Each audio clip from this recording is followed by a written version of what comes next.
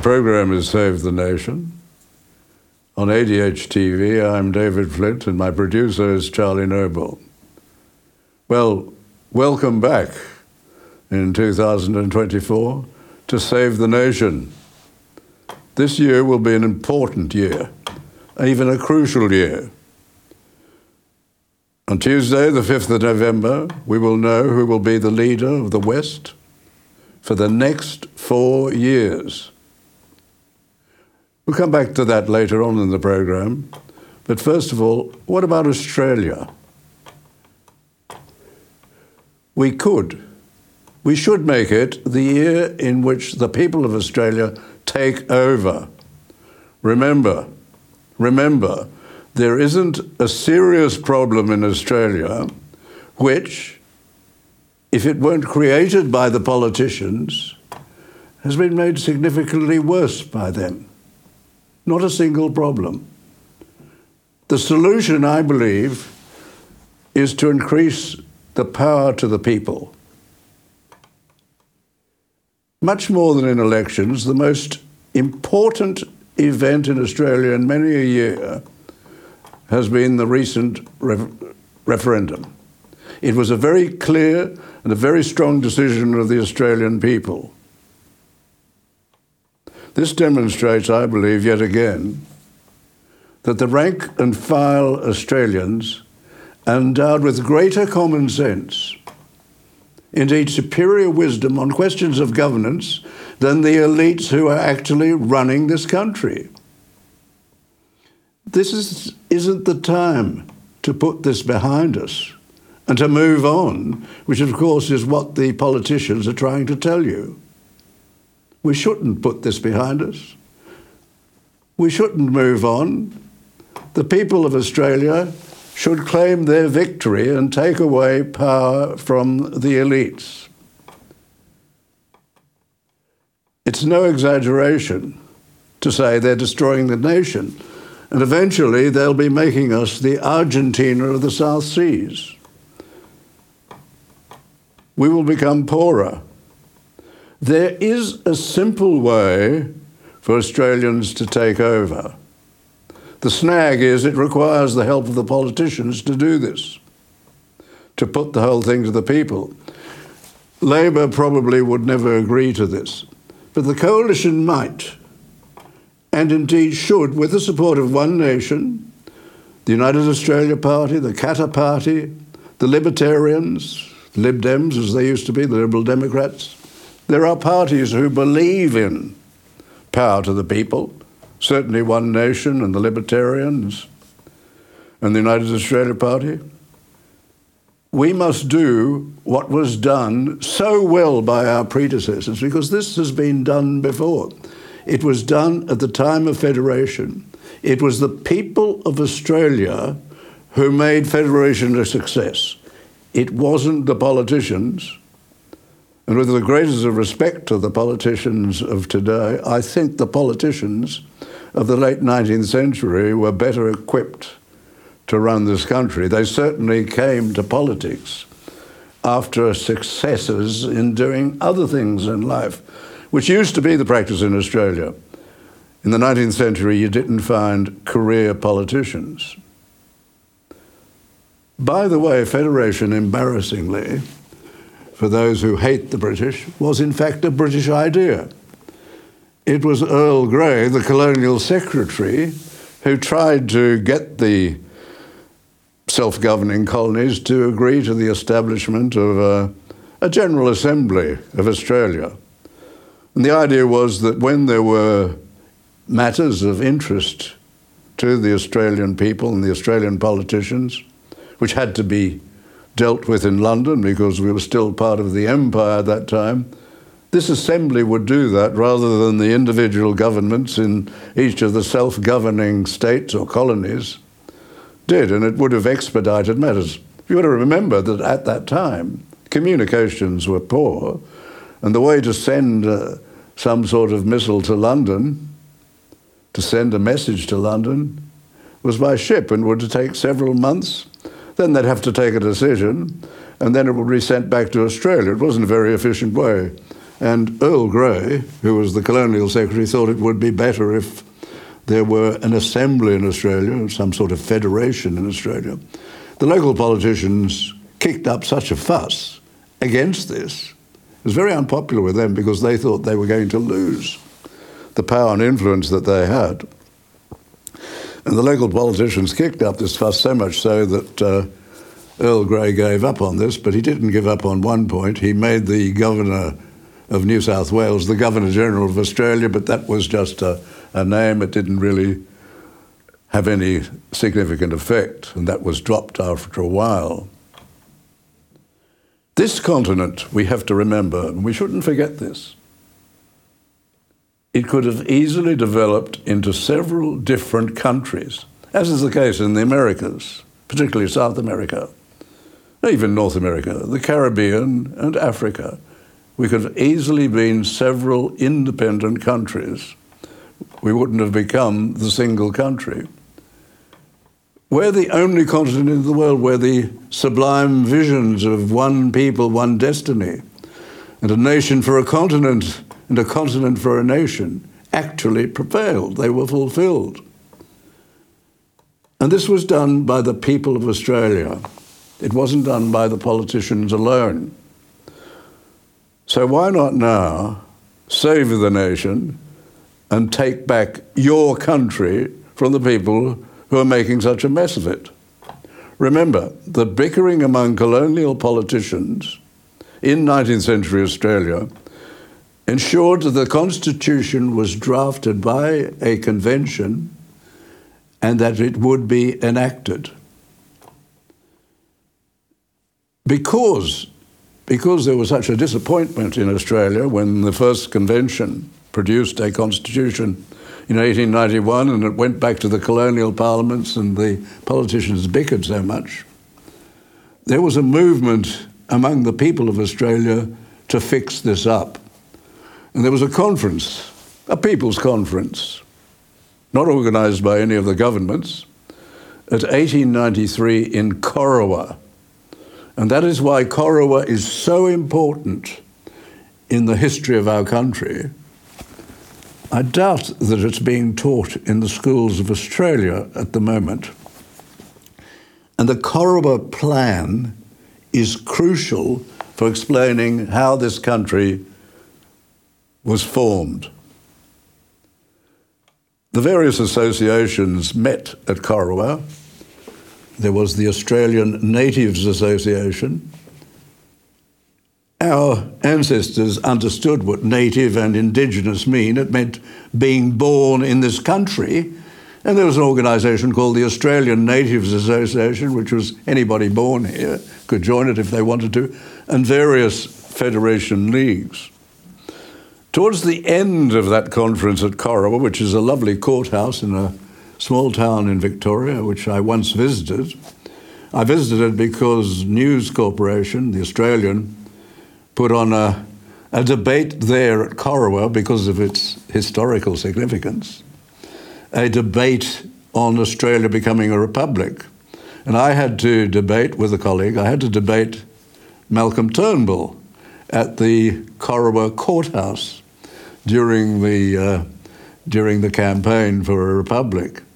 As we were going down in the plane, the Australian took us down in a plane there. I thought, well, good heavens, if this plane didn't arrive, if there was some sort of calamity, this would have a significant effect, probably, on the Republican campaign in Australia. Anyway, we got there, and the debate went ahead, and to my great amusement, there was an Irishman who was very upset with Turnbull, who kept annoying Turnbull by interjecting constantly, although he was a Republican, against Turnbull. In any event, we had the meeting there. But going back to 1893, at the Corowa Convention, the Corowa Conference, towards the end of the conference, a man who should be a hero, school children should know who he was. And he was John Quick, later Sir John Quick, and he became quite significant in the federal movement. he proposed a remarkably simple solution to the fact that we were never going to become a federation because of the bickering politicians. He realised that once a constitution was drafted at a nominated convention and put to the different colonies, the colonial parliaments, particularly in Sydney and Melbourne, the others too, they would bicker and want changes and so on. Well, he put up a resolution which was adopted, and as I say, it became known as the Corowa Plan. The whole point was to take the fate of federation out of the hands of the politicians. Just as today we should take the fate of Australia out of the hands of the politicians who are making such a mess of this country. So what should we do? His proposal was to have an elected convention, each state electing a number of delegates. But the crucial thing was that once the convention agreed on a draft, this would be circulated, made widely available for comment, also particularly circulated to the colonial parliaments, but they would not approve it. It would then come back with all the comments to the convention, which would meet again. It was an unpaid convention, by the way, and I think that's important to bear in mind. Nobody was there to make money and get lots of expenses and overseas trips and all that sort of thing that goes on these days. They were there to draft the Constitution. And the idea was that once they drafted it and it was discussed, they'd go back and do a final draft, and then that would be put to the people in each state or colony, and there would be a referendum in each state. And if more than two states or more agreed on the Constitution, it would be then sent to London for enactment by the British Parliament, because it couldn't be, there was nobody else to enact it. We were part of the British Empire and would have to go to the British, and there was an assumption that the British would do what we wanted them to do. Well, Quick's proposal was to put the future of federation into the hands of the people, just as you should now have the future of this country in your hands. And as I say, there is a way to do this. Quick's proposal, the Corowa Plan, was sent around, the politicians looked at it. They took 4 years looking at the Corowa Plan, and then it was eventually enacted by the principal states. Western Australia was a bit slow, but most of the states thought it should go ahead. So in 1897, legislation was enacted to establish another convention, elections for another convention, and that was held in 1898. And they moved around a bit, and they looked very carefully at the Constitution. They had the draft from 1891, and they worked on that, and they produced a very good Constitution. Not perfect, but a good Constitution. There's some things that, when you look at it, you think, perhaps it could be done different. For example, giving the High Court the final say in relation to the interpretation of the Constitution, giving a handful of lawyers the final say on what the Constitution means, has in fact meant that the High Court has effectively, occasionally, amended the Constitution, given it a meaning which wasn't the original intention of the founders and of the people who approved the Constitution. But there are weaknesses which should be corrected. And as I say, it was then sent to this convention, which was elected in 1897. And it was then discussed, final draft, final proposal prepared, sent to all the states, and the states held referendums. Not all the states, Western Australia was very slow, but most of the states held their referendums. And unfortunately, in New South Wales, the yes vote didn't reach the prescribed level, which is set out in the legislation. So there was a meeting of the premiers. They made some changes which suited New South Wales. New South Wales was a reluctant state in relation to federation, not as strongly federalist as Victoria. But a new referendum was held in New South Wales and that was passed. So we had 5 of the states in agreement. Western Australia hadn't yet held its referendum. So the premiers took the constitution to London. Remember, they were going by steamship. They weren't going and sending it on the internet. None of the modern advantages were available to them. It was put through the British Parliament. They made some slight changes, which the premiers agreed to in London. Nothing of any great significance. For example, the Privy Council had a greater role than was intended in the Constitution. But this was then adopted, and royal assent was given by Victoria, and she had to hold it off because, or giving effect to it, it had to be given effect by a proclamation, and the Queen had to be satisfied that the people of Western Australia had agreed to the Constitution. A referendum was held in Western Australia. The West Australians agreed, probably because gold was discovered in Western Australia, and vast numbers of people came from the eastern states who voted in the referendum and probably swamped the West Australians in coming to the decision that Western Australia should be part of Australia. And the Constitution was then proclaimed. The Queen at Balmoral issued a proclamation. She signed it, and Australia was to be federated, to become an indissoluble federal commonwealth under the Crown, and that was to take effect on the first day of the new year and the new century. What a magnificent choice. The first day of the new year and of the new century, Australia came together. And never forget that this was done by taking it out of the hands of the politicians and putting it into the hands of the people. That was the only way we federated. And that's what we should be doing now. Incidentally, before I go on to what should happen now, I think we should note one thing, and we should praise our predecessors for this. The extraordinary thing, the really extraordinary thing, was that the process, the new process, from when it started to when royal assent was given and the Queen signed the proclamation, all that without aeroplanes, without the internet, without modern communications, all of that was done in 4 years.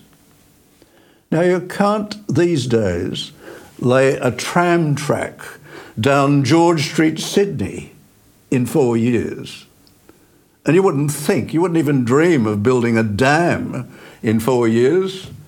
There'd have to be something preliminary and all sorts of discussion.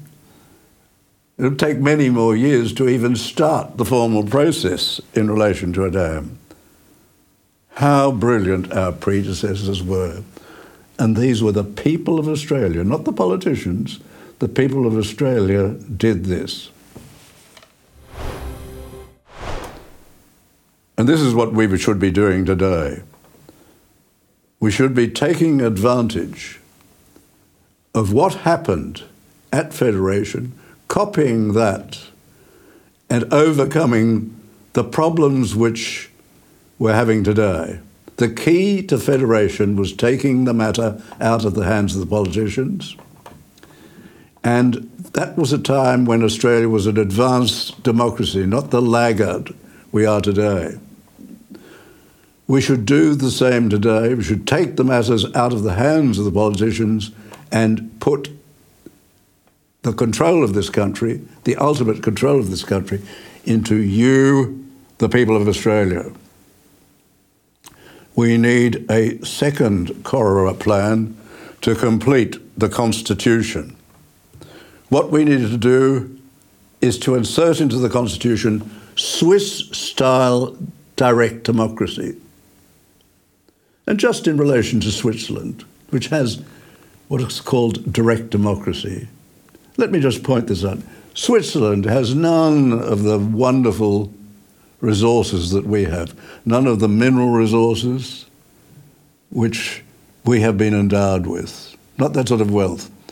Switzerland has an efficient agriculture, it has a tourist industry, it has a brilliant financial sector, but it doesn't have the sort of endowments that we have.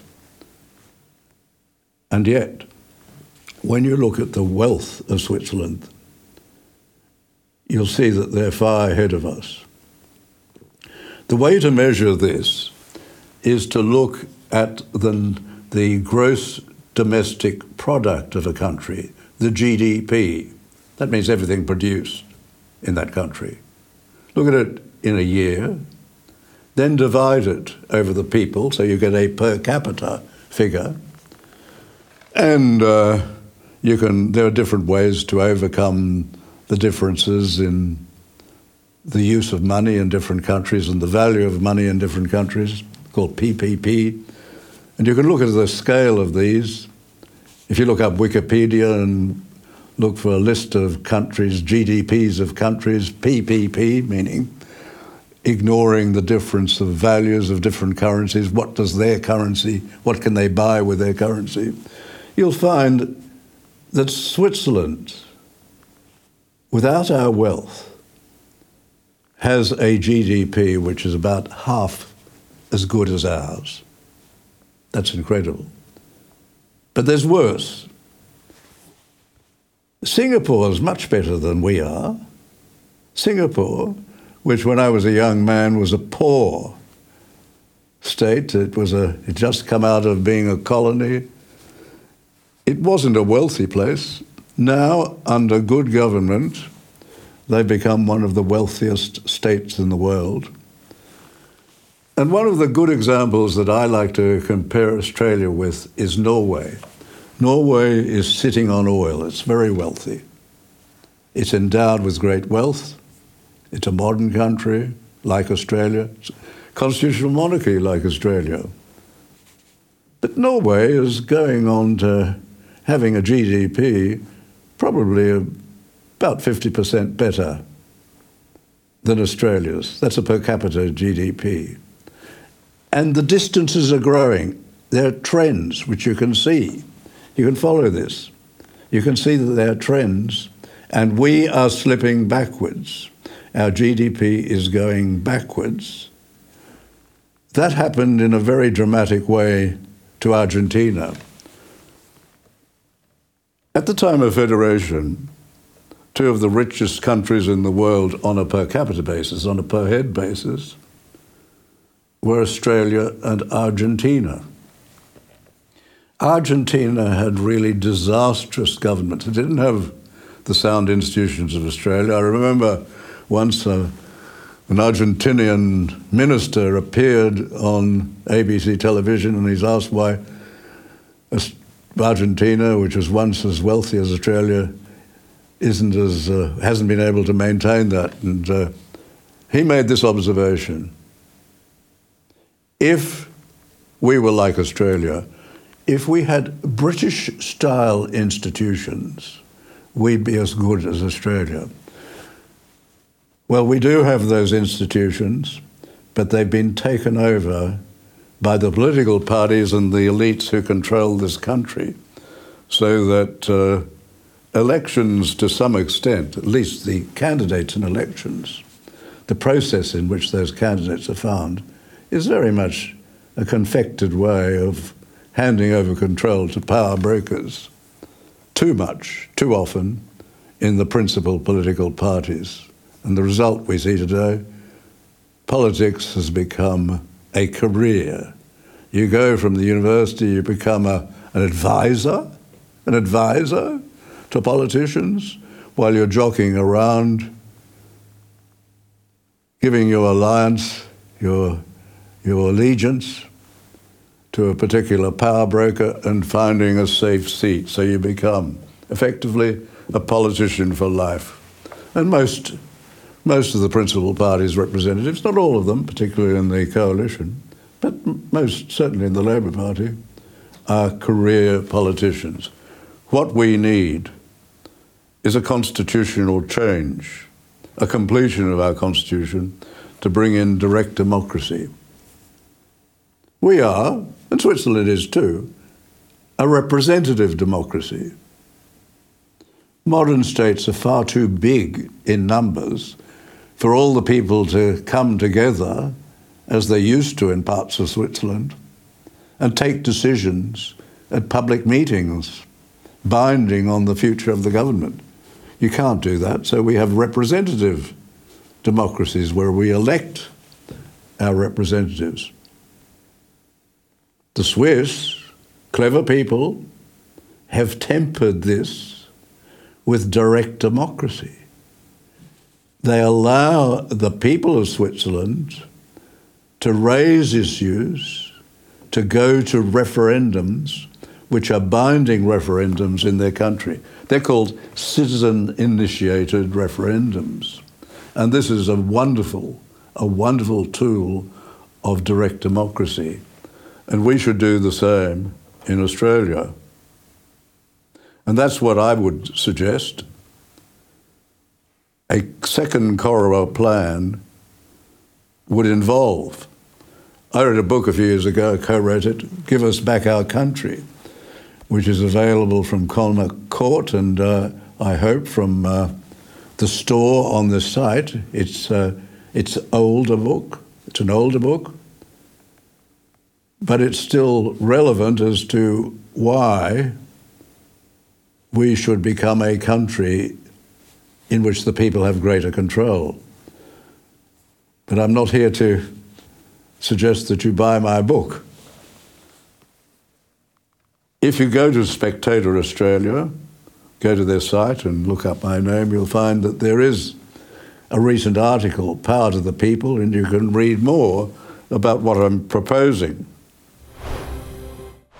What I'm proposing is that there be a second Corowa plan. And I think you should be aware of something the politicians keep from you. And this is the fact that although the people were closely involved in the drafting of the Constitution, in that they elected the Convention, and in the approval of the Constitution, that is to say, in relation to the referendums, the politicians have managed to keep the people away from the Constitution, except where they can't avoid it, that is, in relation to a referendum. So much so that there hasn't been a review by a convention elected by the people of the Constitution, as you would expect, in over a century.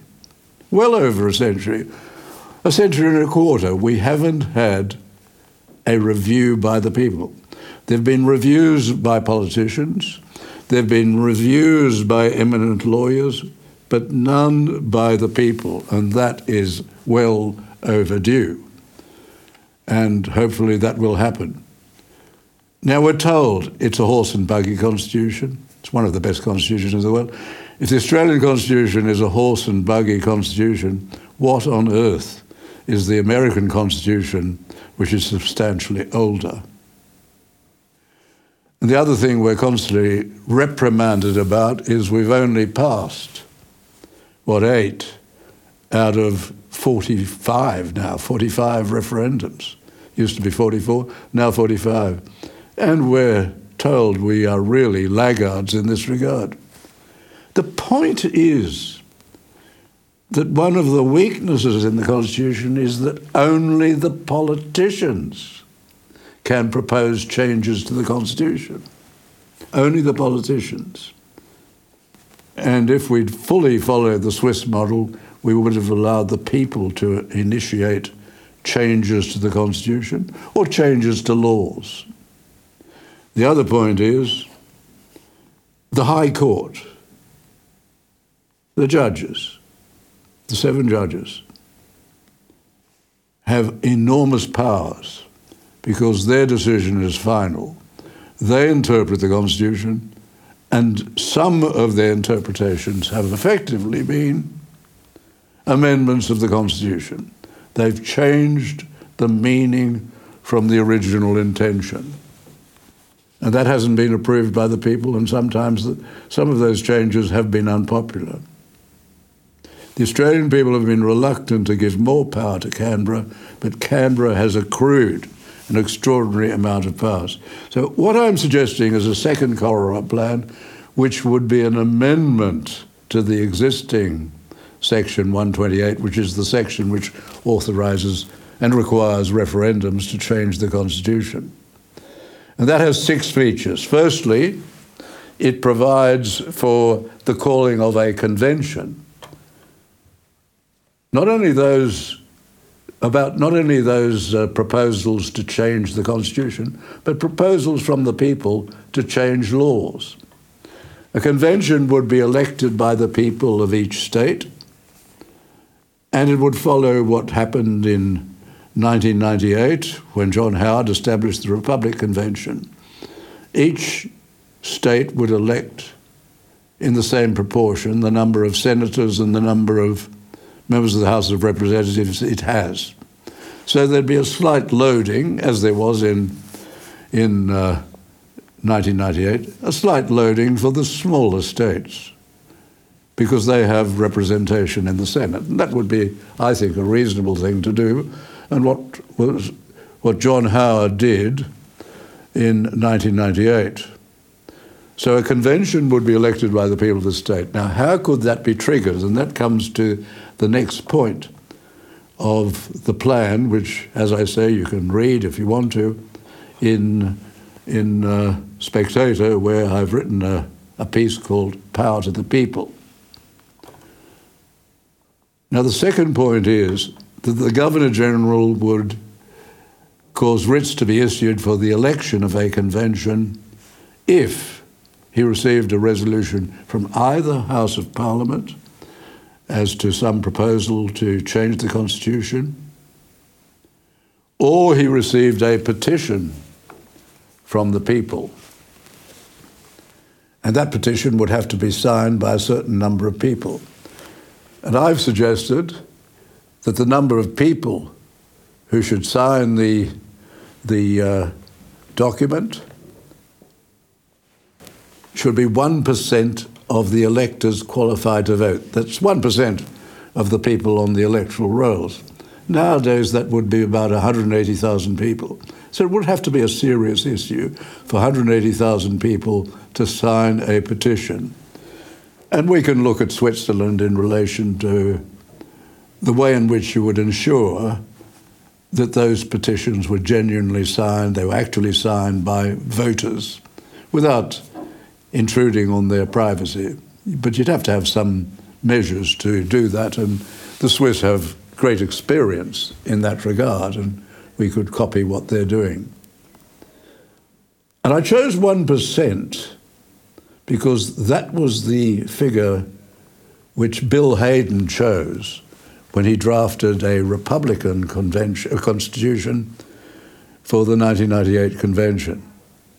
John Howard had appointed Bill Hayden. He'd been a former Governor-General, former leader of the Labor Party, and he appointed him because he was highly respected. And Bill Hayden drafted a constitution, the concept of a constitution, for an Australian republic. But he did say when he did that, he was doing it because he was appointed to that position. But he did go on the record as saying he thought the existing constitution was better than a capital R republic, because he said the existing constitution is a small R republic, a crowned republic, and it works better than a formal republic. Anyway, he proposed that if there were to be a republic, the president should be elected by the people, and that the candidates should be chosen by a petition, a document signed by 1% of the electors in Australia. That was a reasonable thing. And I thought that was a good figure, and that would be the way in which you would trigger the Governor-General calling for the election of a convention. I thought, thirdly, that the convention should be free from political control or influence. So you wouldn't have delegates who came under the nomination of a registered political party. That would be undesirable. They could be members of a political party, but it would be much better to have delegates from groups interested in, for example, increasing democracy or what have you, but not from political parties. And they should be unpaid, because you don't want to have people who are aiming to get into the convention so that they'll be paid a lot of money and get all sorts of expenses and so on. And the convention could work through using modern methods of communication. A lot of the work would be done online and through committees. There'd be honorary advisors to help them. You don't have to pay people to advise. You can get lots of people who'd be interested in advising, lawyers and the like. And it could be run very efficiently and cheaply. There wouldn't be the need for too many full sessions, plenary sessions of the convention. It could be run at minimal cost.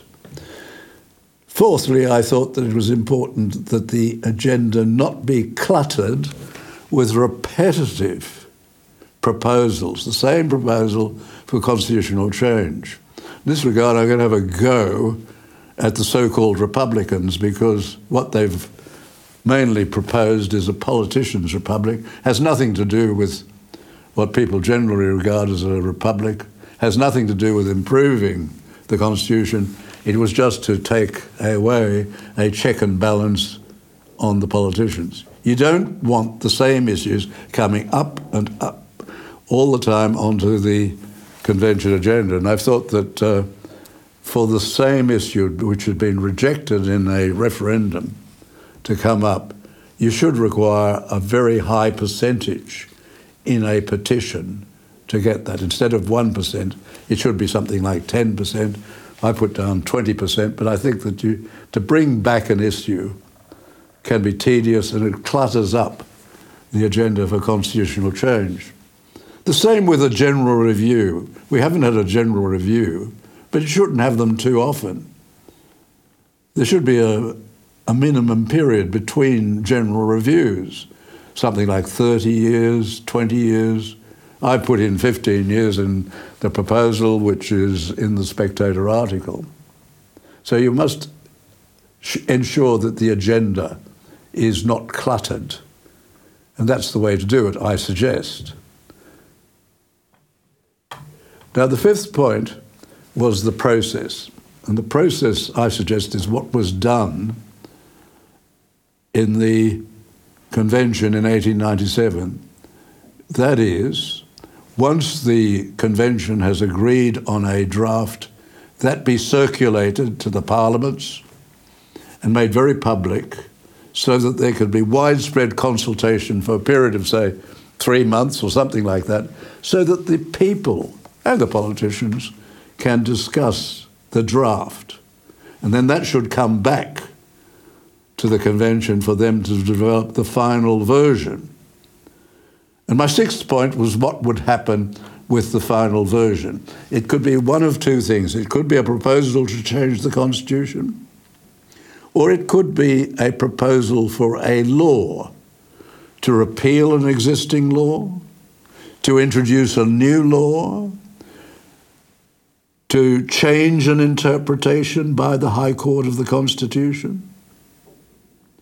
The people are entitled to do all these things, for example, with the decisions, for example, about stripping people of citizenship or keeping people who are suspected as terrorists under the control of the Commonwealth. All of these things are matters which the people are entitled to raise, whether they are changes to the Constitution or whether they are just proposed laws or the repeal of laws. And I suggest in that sixth proposal that then this be put in a referendum to the people. The Governor-General gets it. It's put immediately in a referendum to the people. Well, not immediately, in a certain time. And then the people vote.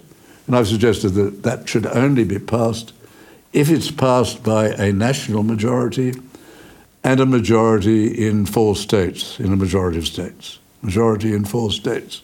And the reason is, as I've said earlier, with the changes in the population, obviously New South Wales with Sydney and Victoria with Melbourne, most of the immigrants, with an almost uncontrolled rate of immigration by the present government, we're going to have enormous populations in those two states and their two capitals.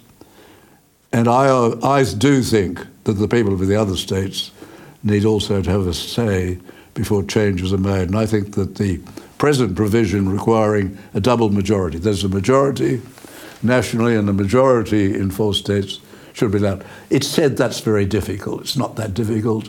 It depends on the quality of the proposal. And remember, every proposal we've had to vote on so far has been a proposal from the politicians and not the people of Australia. So that's the second Corowa plan.